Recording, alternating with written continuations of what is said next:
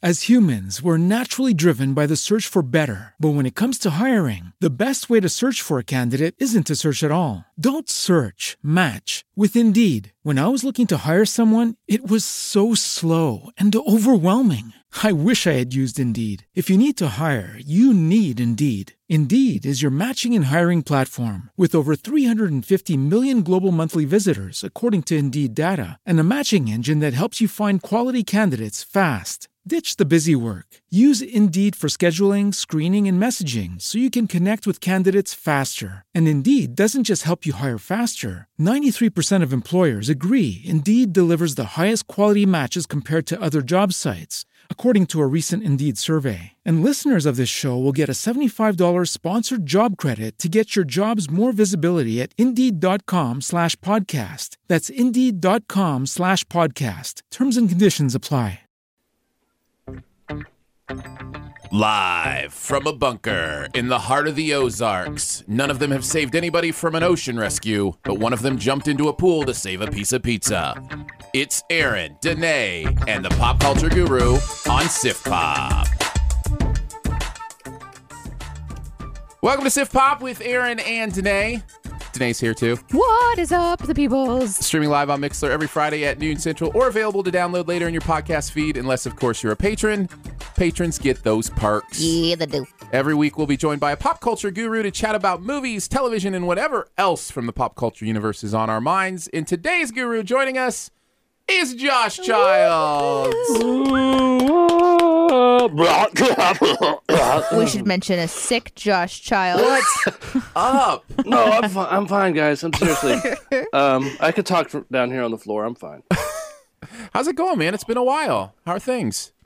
I am all right. Aside from the germs that my children put into my system, I'm well. I haven't seen you or talked to you guys since Christmas or New Year's, but it's been lovely then and busy since. So it's good. It's good busy. I almost said see you again, but I don't see you. I see pictures of you on Twitter. How's that? You see us in your mind's eye.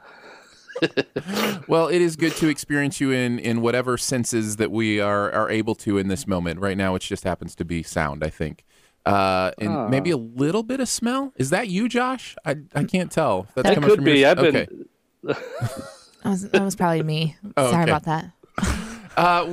We are very excited to have you back. Always love when you're on the show. Love talking movies with you and television, other pop culture as well. So we're excited to get into some of that for the show today. But I wanted to talk a little bit. You didn't get to go because you were sick, but you were going to do last night a live riff tracks. So tell me a little bit about are these the guys from Mystery Science Theater? Yeah, more or less. The team has evolved since the original show, obviously, and as we know from even the new show, it's going to evolve a little bit further with new cast members and stuff. But the Riff Tracks Live, they literally go to a theater, they stand at a podium with their microphones and scripts, and they watch a movie with the audience, and they just do a live commentary of it. But but like I said, it's on scripts. You don't even know. At first, you're like, wait, reading scripts, which it's obvious that they're going to read the scripts, but you lose whatever absence of magic as soon as the movie starts, and it's a delight. I saw them do Starship Troopers a couple years ago, and it was a blast. So basically, you see them reading scripts. You see them reading scripts, and there's that initial, start of like, oh, yeah, that's right. They wrote it all down. Because you like to think of them as just like riffing off the top of their heads, while they watch the movie. Pre-watch it, and then they write down their thoughts, so they're a little bit prepped. Yeah. Oh, I think they're more than a little bit prepped. These movies that they do live, they've done, they've already done and released you probably can you can probably go to a commentary track on their channel. So it's something that they've written. It's just it's usually they're doing one of their all-star movies. That's what they go out with it. We get here in Nashville, we get them quite a bit. I think part or some of their management team is based in Nashville. Oh, cool. And so they have a pretty good following when they do these. They will do them at the Belcourt Theater, which is one of the top indie theaters in the nation. I don't know if you guys knew that, but it is. And then what they'll do is they'll broadcast it to some of the other theaters as well. Oh, like a live cast, like a live broadcast. So, yeah. Now with The Room, I think this. I'm not positive, but I don't think this was 100% live. I think it was recorded live from an earlier thing at the Belcourt, and then they were, one night only rerunning it at a couple of the Regal cinemas. Was it as good as when we did Lady in the Water? That's what we'll never know now. Because I think we all have a natural proclivity to be hilarious while watching movies. We didn't write anything down. Just so you know. That's why there's 5 minutes of silence through that movie every once in a while. If you didn't know, Josh, Aaron, and I all watched Lady in the Water at the same time and recorded our thoughts and comments as we went. Yeah, so like that's available on commentary. YouTube if you'd like to. And it's intended that you start the movie as well and then watch it as well and leave comments, there on the YouTubes. Also, if you are a patron, if you support us, you also have access to download the file as well, the audio file, and be able to sync that up. Because we all know that's what you want to listen to. we should mention that ours is a little different because we were doing a straight conversation commentary, whereas Riff Tracks, their whole point is to make jokes and right. make it funny, and they usually pick terrible movies that are more fun to make fun of. Right. Whereas Lady in the Water is debatable how terrible it is. And we debated it. Yes, we did. Which is why we watched it together. Yes. And just to clarify, speaking of terrible movies, you're talking about The Room, not Room, which is just the new one, right? Okay. which is Oscar nominated. Although that would be an interesting one to do as well. Although they're not picky. They'll do a commentary track for any movie, so you can watch the best of the best movies, and sync it on their channel with the riff tracks. And, I've listened to several riff tracks, even from some bigger movies like Indiana Jones, Star Wars, those kind of movies. And I gotta say, I wasn't as impressed as when I used to watch Mystery Science Theater. For some reason, with the movies I love, the jokes didn't work as well for me. I don't know if it was my own personal inclinations, but yeah, it was interesting experience. Little get off my lawn. A grumpy old man. Who do you think you are? That movie's my favorite. Don't talk about it. Make fun of Chewbacca. He's awesome. Can't. Well, we are glad to have you here, man, and I'm sorry you didn't get to see My that. pleasure. Sorry you're feeling ill, but we're going to have a great time. We'll start off with the segment, Do We Care? Danae has picked 3 pop culture headlines. Or 4. Or possibly 4, that we will say, we will see if we care about them or not. Then we'll move into our film review, which this week is The Finest Hours. Then we'll do some TV, talk a little bit about the X-Files, and of course we'll finish with our buried treasure. So we got a lot to get to.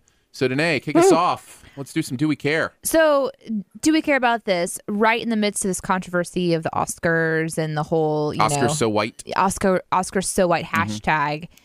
Joseph Fiennes is announced to be Michael Jackson. Yeah. Is that horrible timing or what?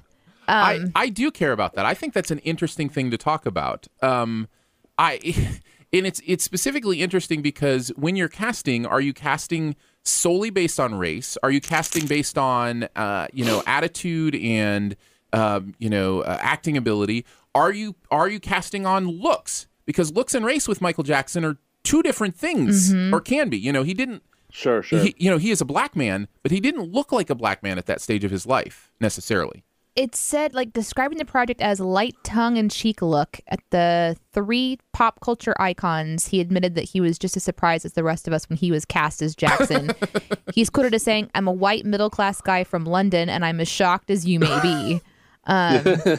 He's not as shocked as us. He knew it was coming. It's not like they called him and were like, "Hey, we've cast you in this." I have a feeling there was a process to it. I mean, obviously, he had Michael Jackson, had a skin pigmentation, and he did lose his color over time. So there's an understanding that there would be somebody cast, that can match his most known pigmentation, like when he was growing up. Most known pigmentation. Yeah, because I don't really remember him when he was darker. I don't remember that. I remember him the first time I saw him. I thought he was a woman, with curly long hair. And my mom had to correct me, and she said that's a guy. There was a stand-up cutout poster in the mall, Oh, like a little see. cardboard cutout. out in front of the record store. So really, I was like, oh, she's pretty. To go, full on this, you would really have to cast a white woman. That's who really should be cast. That's what I'm saying. So that was one of the things. So the timing of it seems terrible because it doesn't sound like this is probably like an Oscar contender movie. No, right. It wouldn't be till next year anyway. It's just like the timing is it's bad terrible timing for them. Yeah. Because in another set, like you said, light tongue in cheek. Like if it's a broad comedy, you know what I mean. If it's a broad comedy, so what? Yeah, there is a little bit of that. All right, what's next? So I have two. I think I know the answer are going to be no, we don't care. Well, just ask him. But do we care that Tyra Banks is now a mother? Good for her. I mean, human life, yay. But no, I don't. I mean, that's her life. I care a little bit because I got to dance with her. Did you? Once upon a time, yeah. It's when I had my tiny little part in the Hannah Montana movie, she was in that scene, and they filmed her dancing for there's an end-credit sequence where everybody dances in that movie. Yeah. And so when she's doing the dance, they're all doing the hoedown, the hoedown breakdown. Yeah, hoedown breakdown. Yeah. We're all familiar. And whenever she was shooting it, she grabbed me and I danced with her. They did not use that in the scene, but it happened. Well, Josh is just so manly. That's actually why she's that's why she's expecting just dancing from with my Josh. dance. Just dancing with my Josh. 8 years ago. 8 years ago. Well, I feel awkward saying this, but it was through surrogacy, and she's not able to have children. So, great job, Josh. So she is now a mother. Like, the baby is here. So like she's. Oh, that's cool. That's cool. Yeah. So she's already teaching her how to smize. She's already working on it. I think it's a little boy. So she's teaching him how to smize. Hey, we all can smize. He can smize. Do we care that after Oprah Winfrey tweeted, "Eat bread, lose weight"? What hashtag come join me, Weight Watchers? That their shares went up $13.29 a piece, making the company earn $12 million. Wow. Can I tell you that we watched that we saw that one of those commercials last night, and my wife was just like, "Is this a commercial for bread or Weight Watchers?" Because she was just going on and on about bread. So I would check and see how bread shares are doing. Correction: she owns a certain number of shares. She made $12 million after that tweet. Oh wow. Oh, wow. So are we talking insider trading? I mean, isn't that crazy? She tweets and then you can affect your own stock market portfolio. That's just interesting. If you're Oprah, crazy, right? Okay, so that happened. And then do we care? This is my final one. This is the one that I was most interested in. Just real quickly. I have a half do we care for you too. Okay. Barbie got a major makeover. And do we care that they have released different body types now? Yeah, I do care about that. I do too. I think that's very valuable. It's part of you could go, hey, it's just a toy, but when it's the only and it's so drastically unrealistic and emphasizes things that girls are going to be self-conscious about anyway. Yep. I think it is a very valuable thing to be more realistic. And I saw a picture of one of the new Barbies. The caption was like, "Will you please quit talking about my body now?" And then it had a picture of the new Barbie, and I loved it. I was like, "Yes, that's a real woman. That looks like along with that, kind of. I saw that Lego is releasing their first character in a wheelchair. Oh, it's not the exact same thing, but it's another example of the toys being affected by the times and reflecting. The society as opposed to setting a wrong standard or whatever. Although Lego, it's a little different. Nobody looks like a real blockhead, right? That is true. Nobody's accusing them of setting unrealistic body goals. But well, I did have a knob surgically implanted in the top of my head just so I could wear certain hats.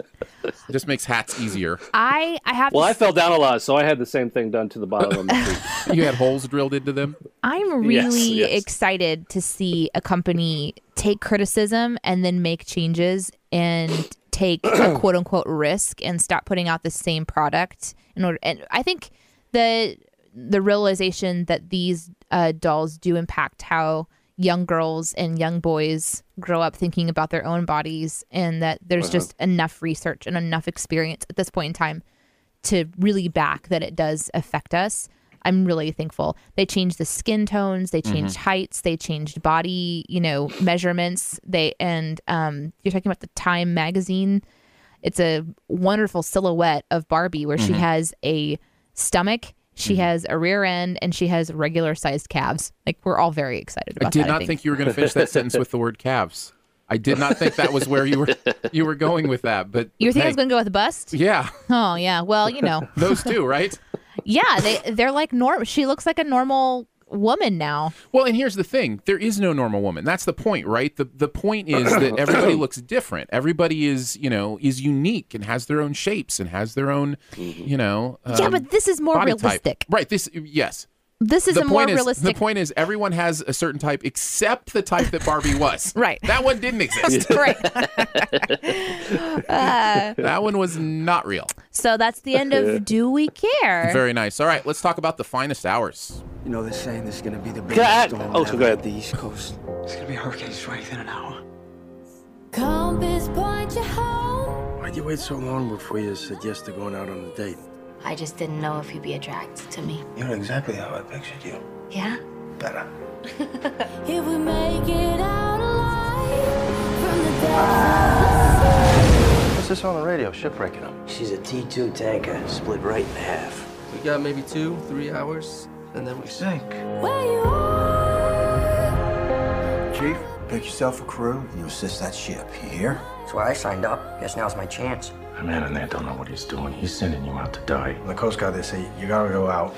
They don't say you gotta come back in. They say you got to go out, but they don't say you got to come back in. Here's an interesting thing. We normally, review a movie for you guys every week. Yeah. This week, Aaron is the only one of the three of us who has actually seen this movie. Slackers. So I'm curious how this is going to go, because I know it's based on a true story. Mm-hmm. And it is based on the true story of what is considered the greatest small boat rescue of all time, and happened on the East Coast during a big, storm in the Atlantic, and what happened when they went out to save a tanker that had two tankers. No, well there were in two that story, right? Well, there are two that happened that night. This movie doesn't deal with one of them at all. Other than mentioning that it happened. It's all about the one tanker. Okay. That, as mentioned in the clip we just played, split in half. Which, by the way, I'll just start there. I really wish they had kept that to themselves.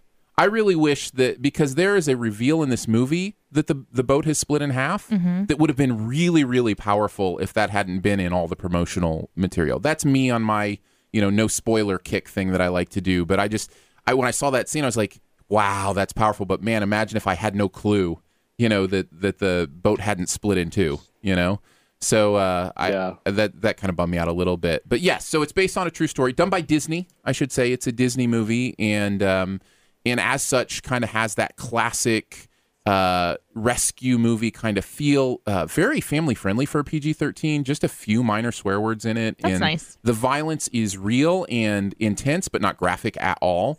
And it's dealt with, in a subtle, more family-friendly way, I guess I would say, to overuse. I know phrase. that violence always feels stronger or heavier when you know that it's based on a real story. When you know that really happened. Yes, that is true. There's an intensity to it. There's an intensity to the themes and what happens in it. So yeah, I guess how we could proceed is I could tell you a little bit about how I felt. Also, whenever a question pops into your mind or something you want to talk about your thoughts on this movie, we will go there and just kind of do it that way. I think that's as good as a way as any. Overall, I thought this movie was pretty good. It's the only thing it suffers from for me. Overall, I'd say I liked it. And the only thing it really suffers for me is that it is very paint by numbers. It is it can feel very cheesy, especially the end. I felt like did a few things that felt forced to me. I would have much rather they'd been a little more subtle. And I know maybe my eye is a little more particular for those kind of things, but I think for most people it'll just feel like a really heartwarming, amazing story and portrayed really well. I always have a question about, and you can hear it really strong in the trailer too, about the accents that the actors are doing and working on with. Oh, especially in Boston area. You know? No. Yeah, it's because it always feels a little over the top anyway because they just have such an out there accent. So I guess that was one of my. It's not really about the movie so much, but I am curious as to how authentic or realistic they sounded. It didn't distract me. That's nice. You know, so sometimes I didn't think they were, you know, like I was like, oh wow, sound like they're just like Chris Pine doesn't really sound like he's from that area, but you can tell he's doing something. But it wasn't so bad that I was distracted by it. I think it's more if you're from that area, I bet it's more distracting. Like if you live in an area on, you know, kind of that New England Harbor area where people talk like that and they're not getting it right, I bet that really annoys you. But I don't even know that accent all that well, so it didn't distract me. I'm having flashbacks to the Wailing movie that we watched. Mm-hmm. Where they had that Bostonian accent, and by they had it, I mean like major struggles. Oh, in a horrible. Thor does not do accents well. No. Oh, you got talking about what was that In the called? Heart of the Sea? Yeah. That was distracting. See, that's the difference. He was so bad that it was horribly that was distracting. In this case, they weren't that bad that it was distracting to me. And I should mention, since we're talking about Chris Pine, I was curious how he did. I thought he was great. He was different than I've ever seen him in anything.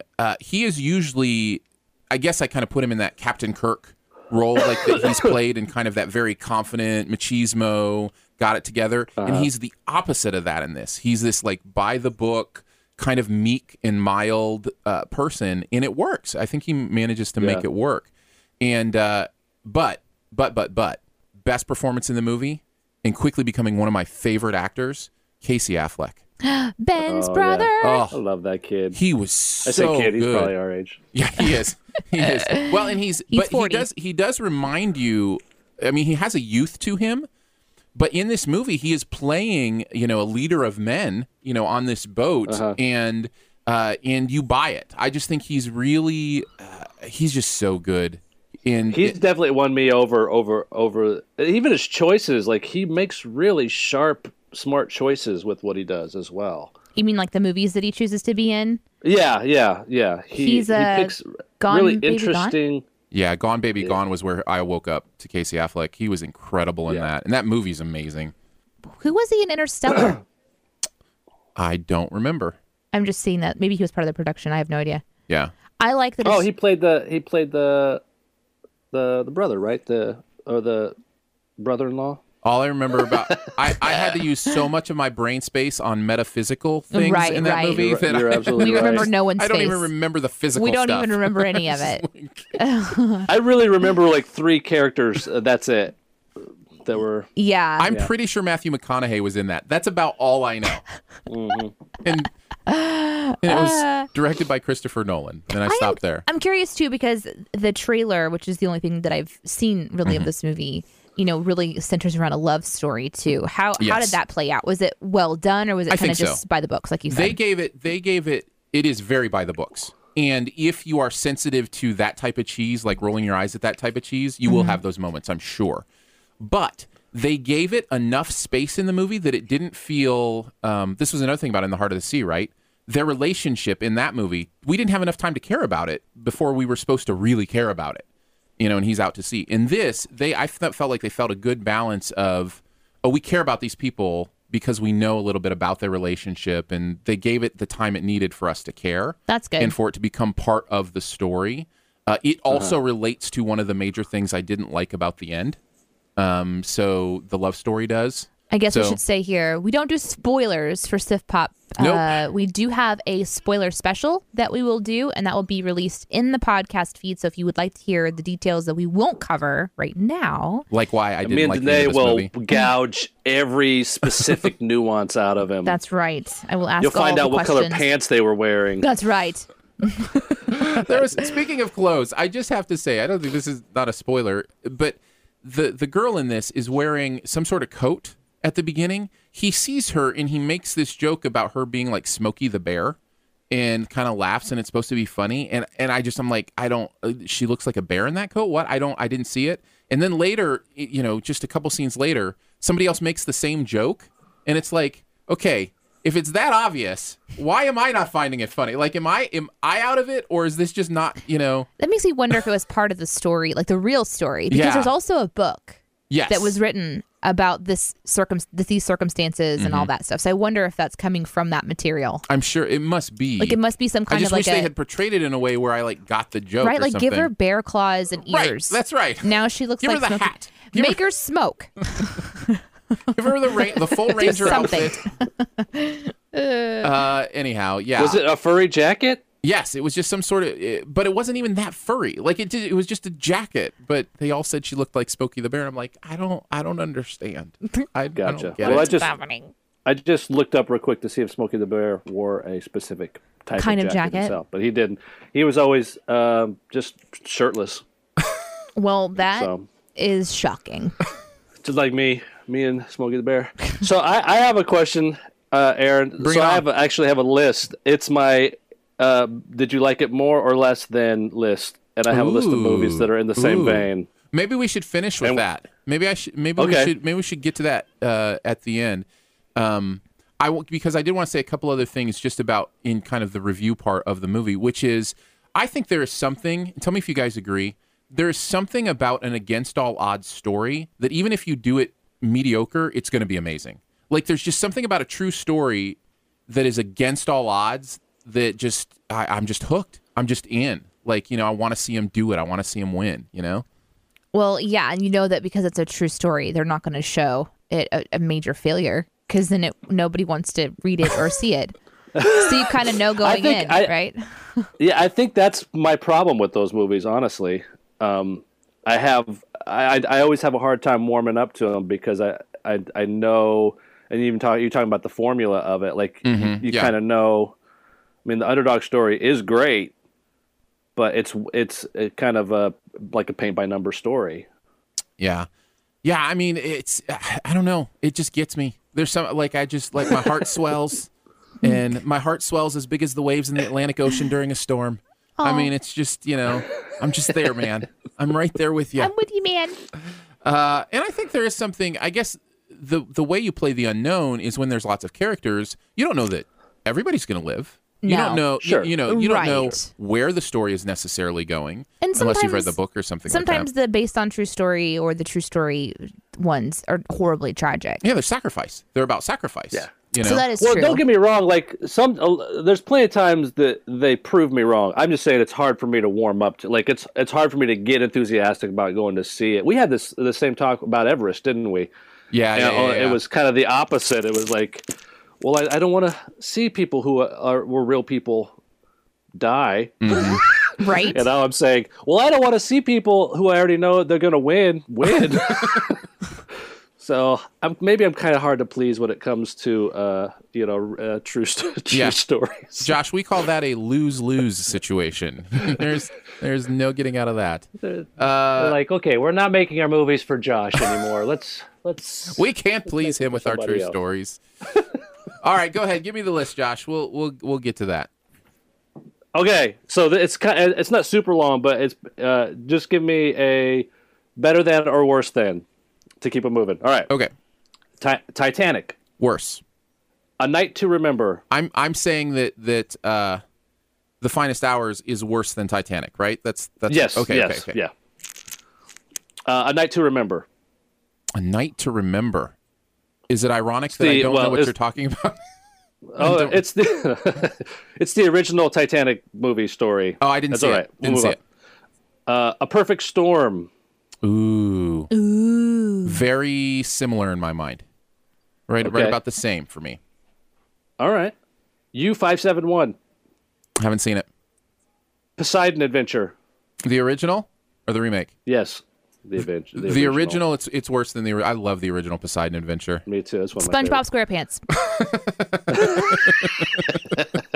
Better. Okay. Life of Pi. Worse. But All is Lost. I loved Life of Pi. Worse. Lice's Pie. Lice pie is not a good thing. That is not a dessert you want. Did you say All is Lost? All is Lost. That's the one with Robert Redford. There's like no dialogue in the entire movie. Yeah. Yes. I like that movie, so I'd say it's worse than that. Master and Commander: Far Side of the World. Love Master and Commander, so worse. In the Heart of the Sea. Better. What you guys just talking about? Yeah. White Squall. Better. I like how at the beginning Cruise of this, Control.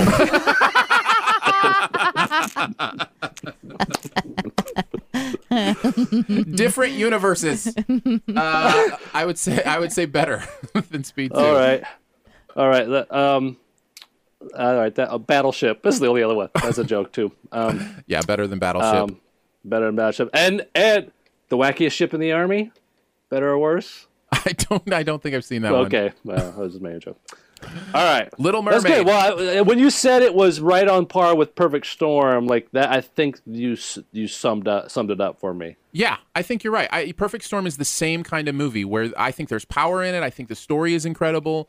It's told, fairly well, but it is, by the numbers, and you kind of, where it's going in some ways. And in other ways, it's not that you know where it's going. It's just that it plays its cards in typically strong ways that I wish could have been a little more subtle. So, yeah. Sure. So I think that's fair. What did you say? What did you say on White Squall? You said better or worse than White Squall? I said it was better than White Squall. I didn't like White Squall as much as some people did. But I need to revisit that. It has been a long time. I like the word squall. Time. Squall? That's just not one people use very often. Squall. Uh-huh. What is it like? That's what I call whenever I take a wall and I squeeze it.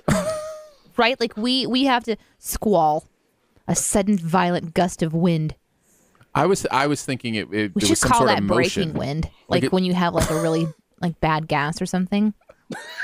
That's what we should do. Because this is just coming. this is a word that should. It's not a white squall. No. Hopefully, it's a no color squall. Oh wait, no, it gets no. That doesn't work because the definition continues on, especially when bringing rain, snow, or sleet. No. So no moisture. So it's a brown squall. Guys, I thought it was just gas, but it was a squall. I apologize. Oh, but it does have a secondary there you go. one. Now you got it. Cry noisily and continuously. So maybe I should just try to figure out a way to, bring that into my... Yeah, because they talk about babies squalling. That's what I was going to say. Squall and ball. Yeah. Oh. Yeah. Squall ball. Yeah. Squalling is something. squall ball. Squalling is something you do after you've had lice pie. Then you squall. All right.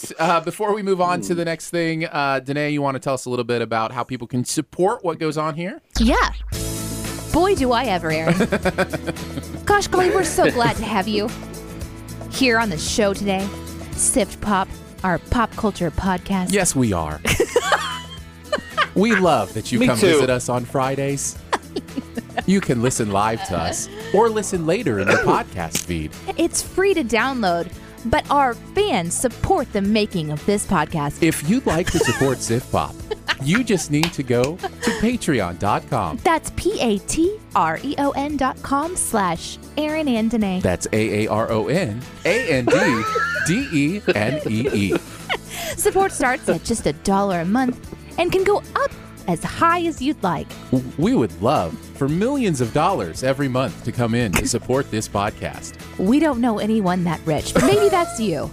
If that's you today, why don't you go ahead and go to our website, AaronandDanae.com, and click on Patreon and give today. That's AARONANDDENEE.com/. We don't have a slash. No, there is no slash. There's no slash. I totally messed that up. That's okay. We went on a pretty long roll there. Take two. When you do it again. Okay, so I am forbidding you to ever use that bed again. That bed's amazing. That bed is great. The reason that whole thing happened. That's what makes it amazing.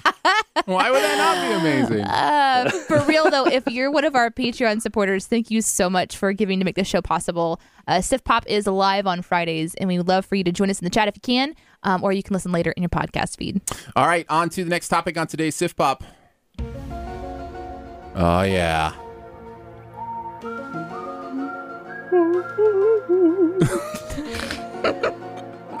I'm telling you, this theme, so good.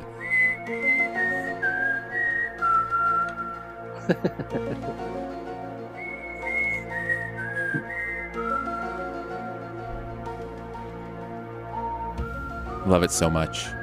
I love how we're just giving it room to breathe. It needs like it. we're like respecting It needs it. it. Respect. Well, I was just thinking, in the Muppets, the Muppet that did all the whistling.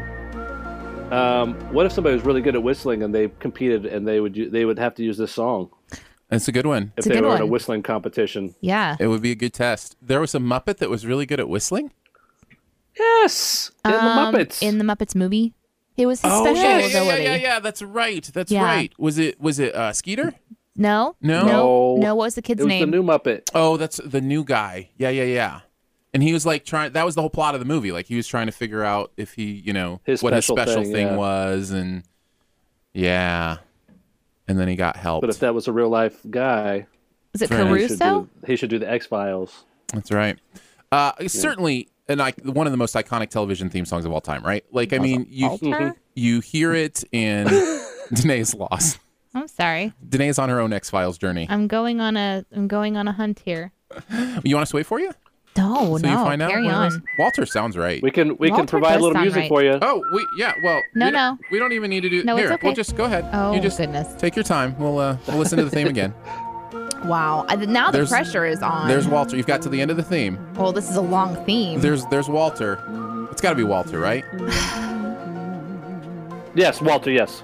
That was from my memory, guys. Was it? I didn't even have to use the Googles to get there. Now you can kill that music. All right, we'll kill the music. Was it Gary?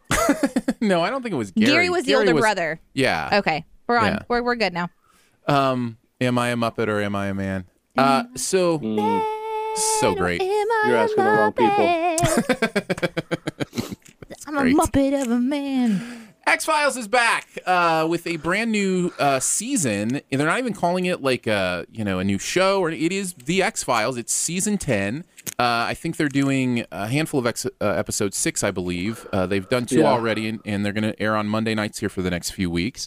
Everybody's back. Chris Carter, the original creator. David Duchovny is Fox Mulder, and Gillian Anderson is Dana Scully, and Mitch Pileggi is Skinner, and cigarette smoking man. Like, everybody's back, so fans of the original will be pleased to see that. But here's the question.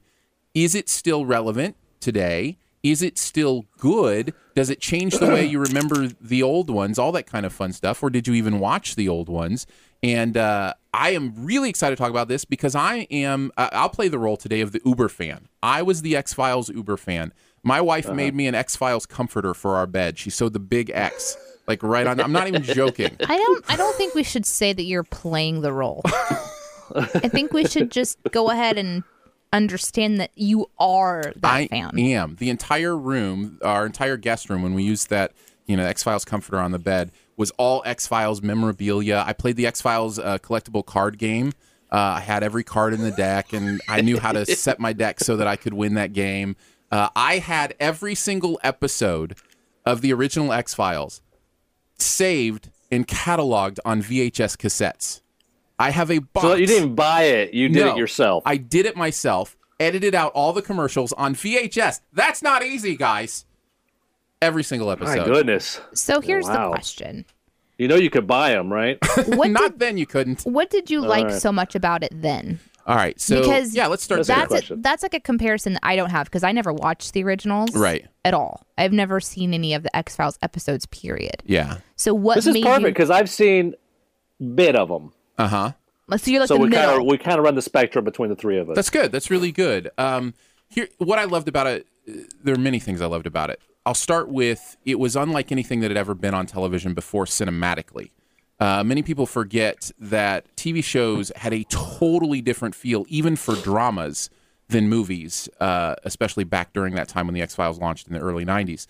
And the X-Files went completely cinematic. Like, it felt like a movie. The way it was shot was like a movie. And so it felt like every week you were getting a little hour-long movie, an hour-long film. Let's compare that right now to the new release. Does this new season feel like that to you? Well, it does, but it doesn't because everything feels like that now. So it doesn't feel special in the same way because it's already being done. Because everybody does that copied, now. Depending. And a lot of people do it better now too. There's a lot of even more cinematic things on TV, things you could have never imagined would have been on the small screen many years ago are, now weekly. I mean, you think of something like Game of Thrones and the production value of a show like that. I mean, it's, it's mind-blowing what is television these days.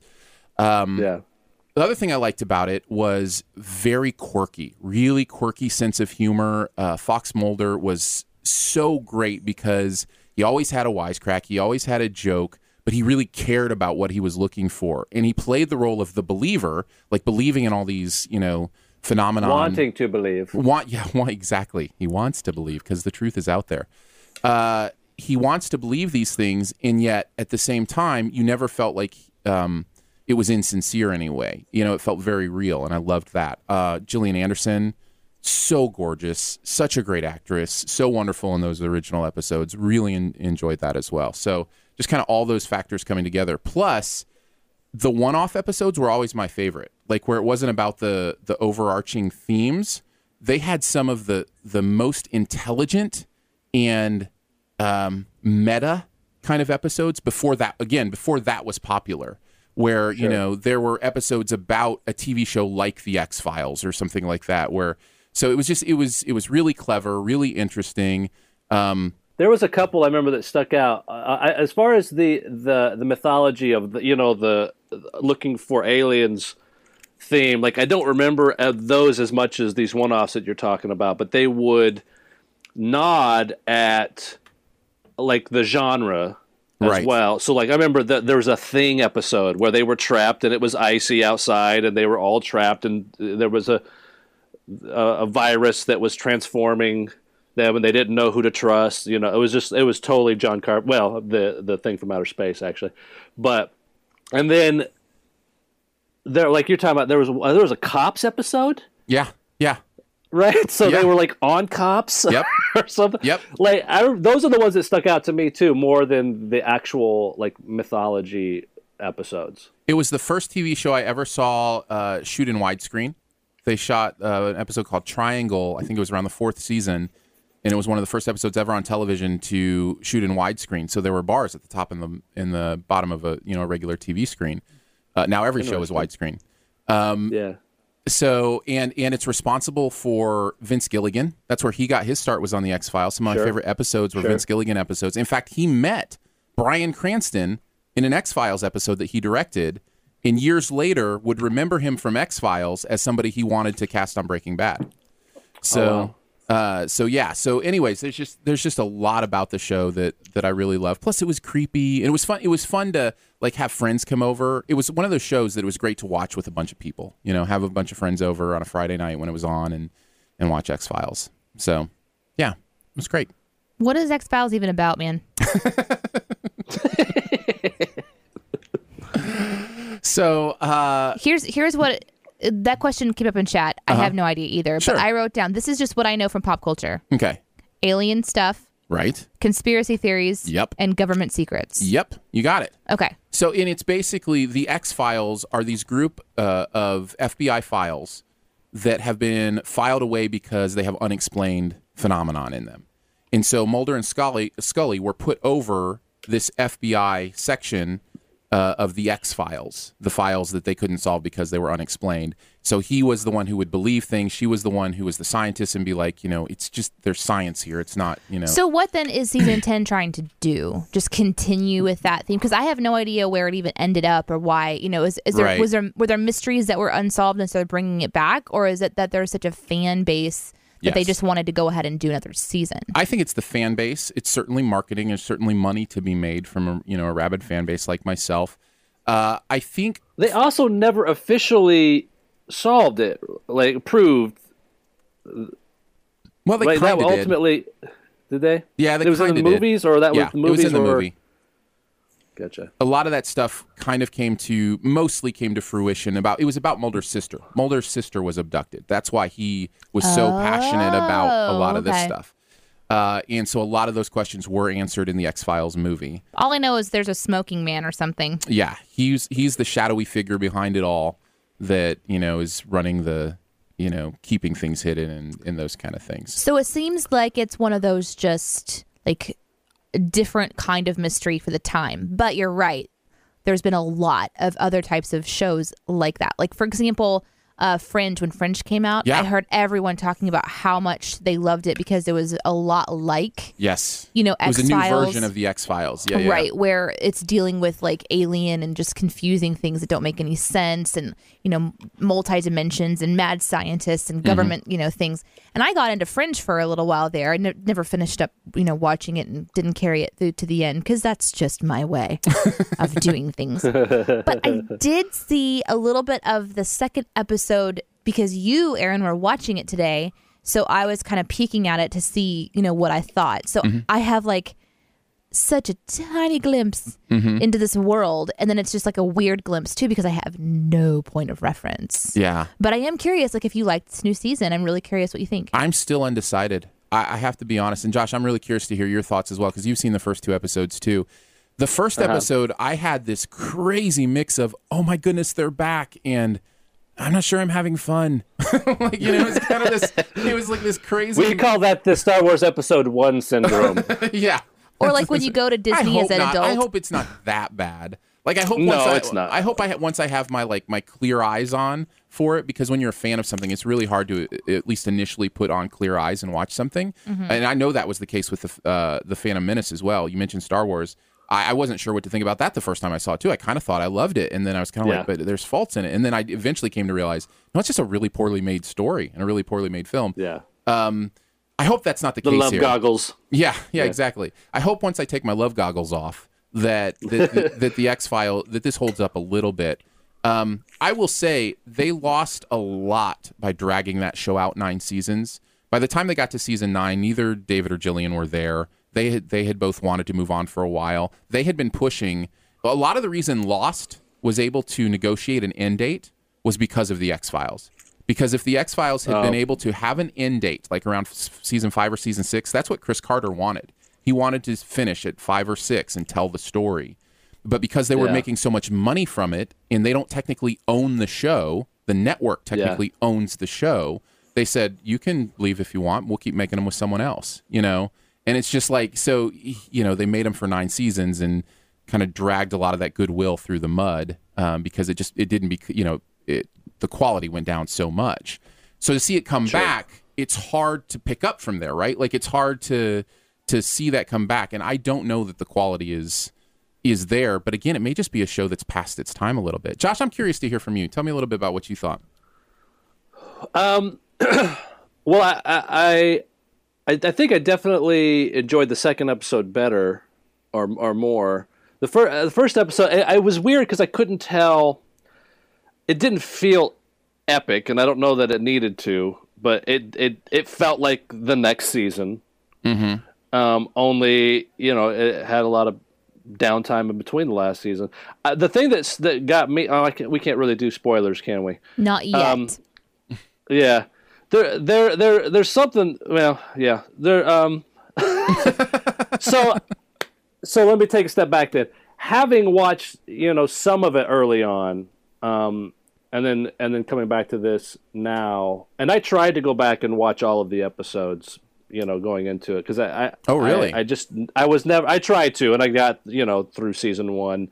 And ran out of time. I was enjoying. I just ran out of time. And I've seen a lot of the rest of the series, but I never watched it religiously. I tell people, you just, if nothing else, watch season 3. It's just, there's so many great episodes in that season. But yeah. So coming back to it, the first episode, I didn't love it, but I didn't hate it. But it was weird. It felt like a pilot that I always have a bad attitude towards, mixed with a show that's coming back. It's like a pilot that is coming back. I don't know how to explain it. Like it had the stuff I don't like about pilots, where it's like it's all the exposition and it's all the build up and the catching everybody up to speed.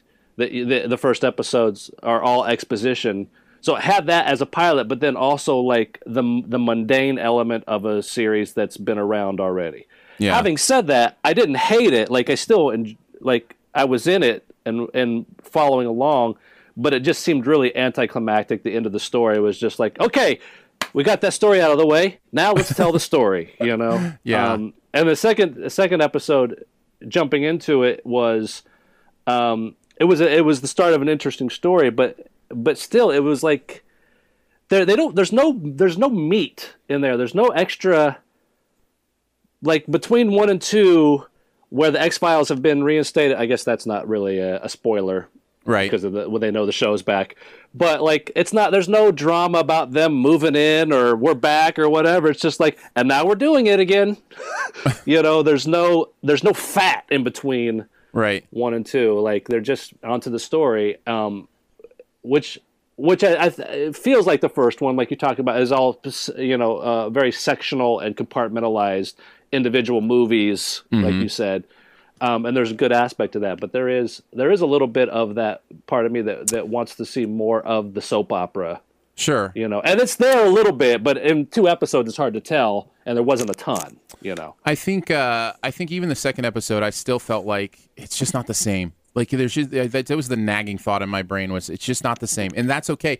And part of that is you build something up so high, in your mind, and it was such a long time ago that I don't know how it would have lived up to that. I have heard through various outlets that episode 3 is the best episode of the first 3, and that it's really powerful and really emotional. And that is something I've missed in these first 2 episodes that I loved in the original X-Files, was the emotion really worked.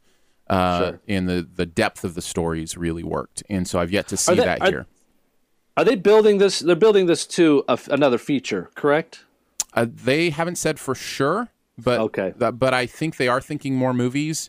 But I'm sure if they get decent ratings, they'll do more seasons. It's a weird TV landscape right now where you can pretty much, it's Wild West. You can pretty much do whatever you want. Make short series, or you can be Sherlock and make 3 hour-and-a-half episodes and call that a season, or you know what I mean. It's just you can almost do anything. So I feel like that. Now, again, I saw such a little of the second. Yeah, what are your thoughts of seeing just that little bit?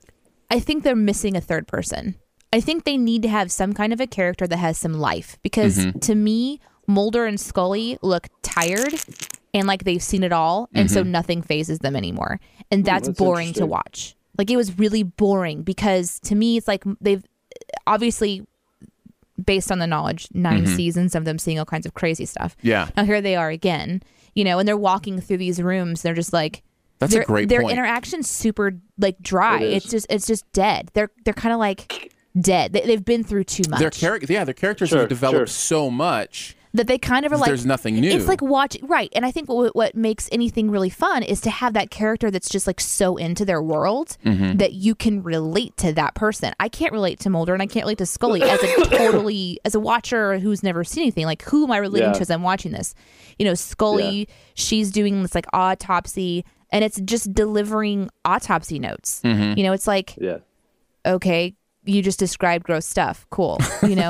But I see that on that. Go ahead, sorry. No, go ahead.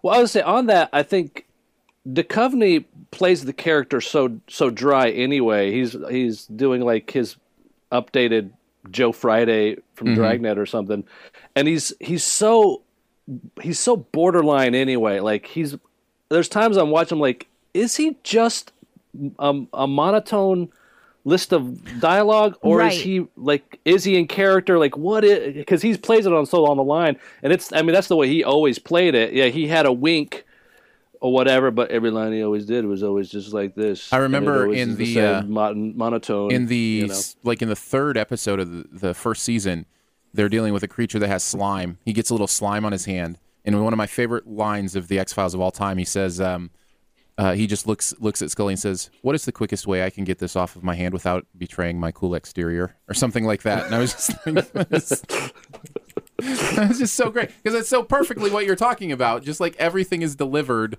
in that matter-of-fact kind of way. So, yeah, I think those are both very valid Which does points. not help. What does not help at this point in time, whenever he's got that going on. Yeah, where's the life? I think Joel McHale's character. Old and, Joel McHale's character was supposed to be that in the first episode. That energized, curious, new character. But you're right. They need something. They need a third person. I like that character. On paper, I really like that character. The execution, I didn't love. Yeah. But like in the script, I could see why they'd be like, "Oh, what a great character idea," Was it Joel McHale's acting? What do you think it was in the execution? I do, and I don't think he's bad. I just think his choice wasn't as dynamic as it could have been. I think he played it too close to his chest. Yeah. I don't know. I mean, that's just my gut, my knee jerk. But yeah. Question in the chat: if you know absolutely nothing about the series, can you hop in on this season? That's where I'm at, right? The answer is yes, you can. The secondary part of that is you may be lost. I think there are things you could. But see, that's not a good way to start. No, I know. And I think I just hope that they've got people, who are writing and who are up the chain who realize that there's potential to bring in a brand new audience. Well, you mentioned something, spoilers are harder with TV, but there's something that happens in the second episode that are, they are kind of dream sequences about a past that never happened. And you were watching it, you thought they were actual flashbacks. Yeah. You thought you were watching flashbacks. For somebody that, doesn't know as much about the plot, what I don't like about that is that in order for me, the new watcher, to have understanding means there needs to be more exposition, which I'm already tired of, even though I've been watching it for just like 10 minutes. Right. Because it's or you feel like you're being lied to. Later you find out. Maybe. Yeah. Because I don't know what to expect from the series, but right now what my impression of just watching a little bit of the second episode is that it's, solving curious mysteries that have something to do with, unexplainable telekinesis and strange experiments and things like that. But again, I've seen that already. And so that's what they're up against is that. So for me, it's like they need to have people in their corner who are creating a clever way of telling a story, or a clever way of using the camera, or a clever way of using, the music. Like I even was annoyed with the music, which kind of was just like this constant wah in the background. I don't know if you noticed that. No, but it was part of the original series. I mean, that's all part of the ambiance of the X-Files. And you're like, okay, what is that doing though? Is it just building tension? But then they're cutting from scene to scene to scene, and tension isn't built by cutting from scene to scene. It's staying inside of a scene and living in there. So that's just I hope that they get good feedback, because I know so many people love this series, and so as the outsider, I want it to work. Yeah, but I don't know if it will. We'll find out. I guess that's where I'm at. I'm firmly in we'll find out territory. What it's going to be like. Well, we have left us very little time for our buried treasure at the end of this episode, but we do want to get to it. What's one thing in the area of pop culture that you want to bring to people that they could know about? Josh, what do you got? A series of video essays by a gentleman by the name of Tony Cho.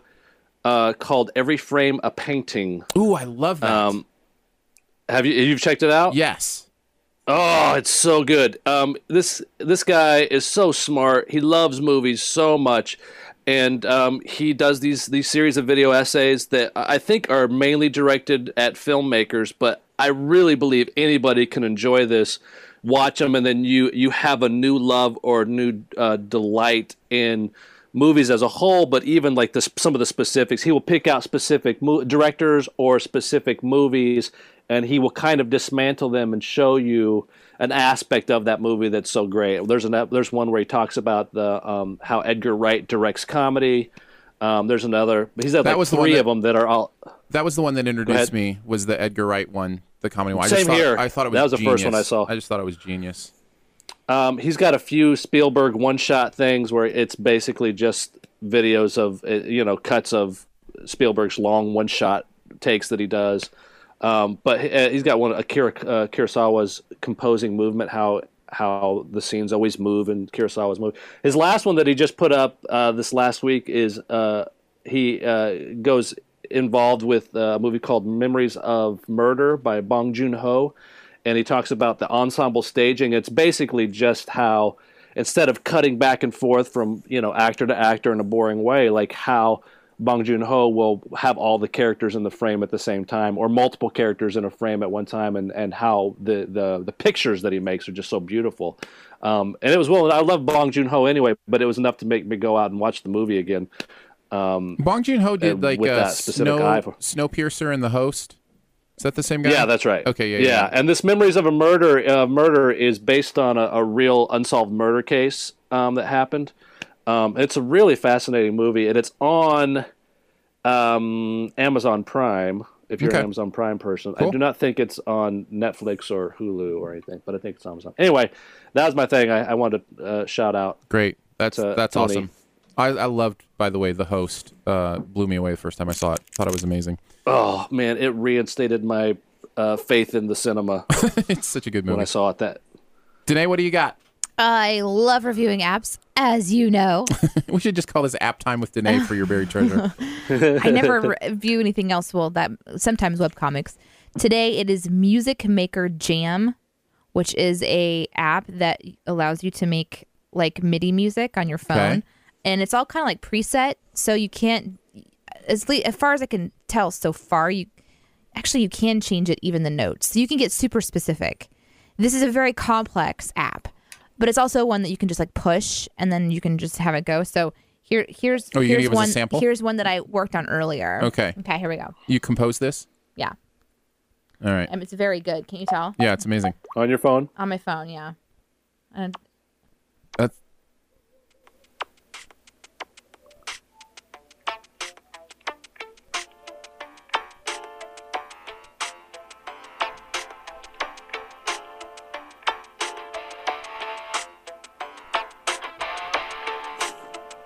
Is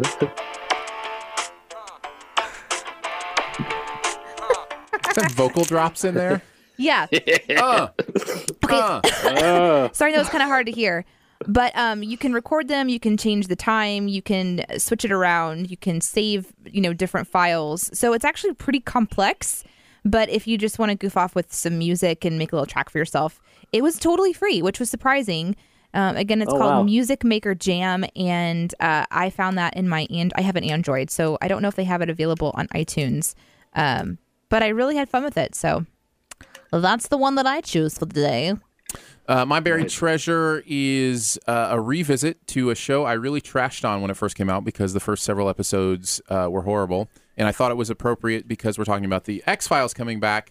To mention, I did watch Heroes Reborn all the way through the first season, and I did too. It actually does get a little bit better towards the end. A little bit better. What did you think so too? Did you think it got better as the season went on? I thought the first few episodes were awful, and then I started to jive with what they were doing, telling the story. I don't know, man. And I was able to go with it a little bit more. She's like, I don't know, man. I don't know, man. I would say avoid it at all costs, but. Well, why'd you watch it all the way through then? Why did you go all the way through it? Because sometimes I have this thing where, something terrible is happening in front of me, this train wreck. Uh-huh. And you just have to finish watching the train wreck. Really? Yeah. You do? I mean, sometimes. This is one of my sometimes. Okay. I would recommend you watch it just to say, yes, I completed the season. And I thought the resolution was pretty smart. Really? I did. I like the story. Like, that's all. There's just like a little seed of brilliance there with like where the story went. Really? Yeah, with the Master of Time and Space and... It was horrible, man. Okay, it was pretty bad. Okay. Thanks so much for joining us today on Sift Pop. It's a part of the Shoe the Dough Podcast Network. You can find out more about other live or later shows on the network by following the feed. That's at mixlr.com/shoethedough. That's mixlr.com/shoethedough. Find out more about Aaron and Danae at aaronanddanae.com. Huge thanks again to today's pop culture guru, Josh. Josh, what you got going on, man? I am in a television show. I've got 3 episodes of an upcoming television show called Still the King that will be airing on CMT starting in June. I do not know when my specific episodes air. Don't blink or you will miss me in the episodes. But I pop up at least 3 of them. Yeah, that's all. I mean, there's other stuff going on, but that's the big one right now. So Very we just cool, finished man. shooting that. Very cool. How can people follow you and find you? You can go to my Twitter. What is my Twitter? Josh. Is it the Nether Josh region? Child? Oh my gosh, I should. Nether region's better. Yeah. Yeah. Nether region on Twitter. And Josh Childs on Twitter. Very cool. So yeah, check me out there. Country Music Television. That's my country music pal, Josh Childs. We know somebody famous. We know someone famous. It looks like it's going to be a really funny show. The scripts are really great. Good. It's a Billy Ray Cyrus vehicle, but all of my scenes are with my buddy who's the second lead. His name's Travis Nicholson, but you guys can go check it out on Twitter as well. Wasn't the movie you were in Miley's movie? It was. It is a small Cyrus world. It's a small Cyrus world. So and they had nothing had to do with the other one either. Like they were two independent auditions. No, yeah, I'm sure Billy Ray does not remember me in the least. Well, probably from either one of the since I didn't shoot any scenes with him in this, and so. Well, it's good. It's glad to hear it, and look forward to seeing it for sure. Much love and gratitude also to our Patreon supporters for giving monthly to make this show and others on the Shoe the Dough Network possible. Support does start at $1 a month and comes with some fun perks. You can find out more info at patreon.com/Aaron and Danae. Also, if you know of a podcast or have a podcast idea that you'd like to see on the network, let us know. All feedback is welcome at aaronanddanae@gmail.com. Be sure to subscribe to Sift Pop because there's spoiler episodes waiting for you in your feed. We'll give it all away. Maniacal laugh, maniacal laugh, maniacal laugh. As humans, we're naturally driven by the search for better. But when it comes to hiring, the best way to search for a candidate isn't to search at all. Don't search, match with Indeed. When I was looking to hire someone, it was so slow and overwhelming. I wish I had used Indeed. If you need to hire, you need Indeed. Indeed is your matching and hiring platform with over 350 million global monthly visitors, according to Indeed data, and a matching engine that helps you find quality candidates fast. Ditch the busy work. Use Indeed for scheduling, screening, and messaging so you can connect with candidates faster. And Indeed doesn't just help you hire faster. 93% of employers agree Indeed delivers the highest quality matches compared to other job sites, according to a recent Indeed survey. And listeners of this show will get a $75 sponsored job credit to get your jobs more visibility at Indeed.com/podcast. That's Indeed.com/podcast. Terms and conditions apply.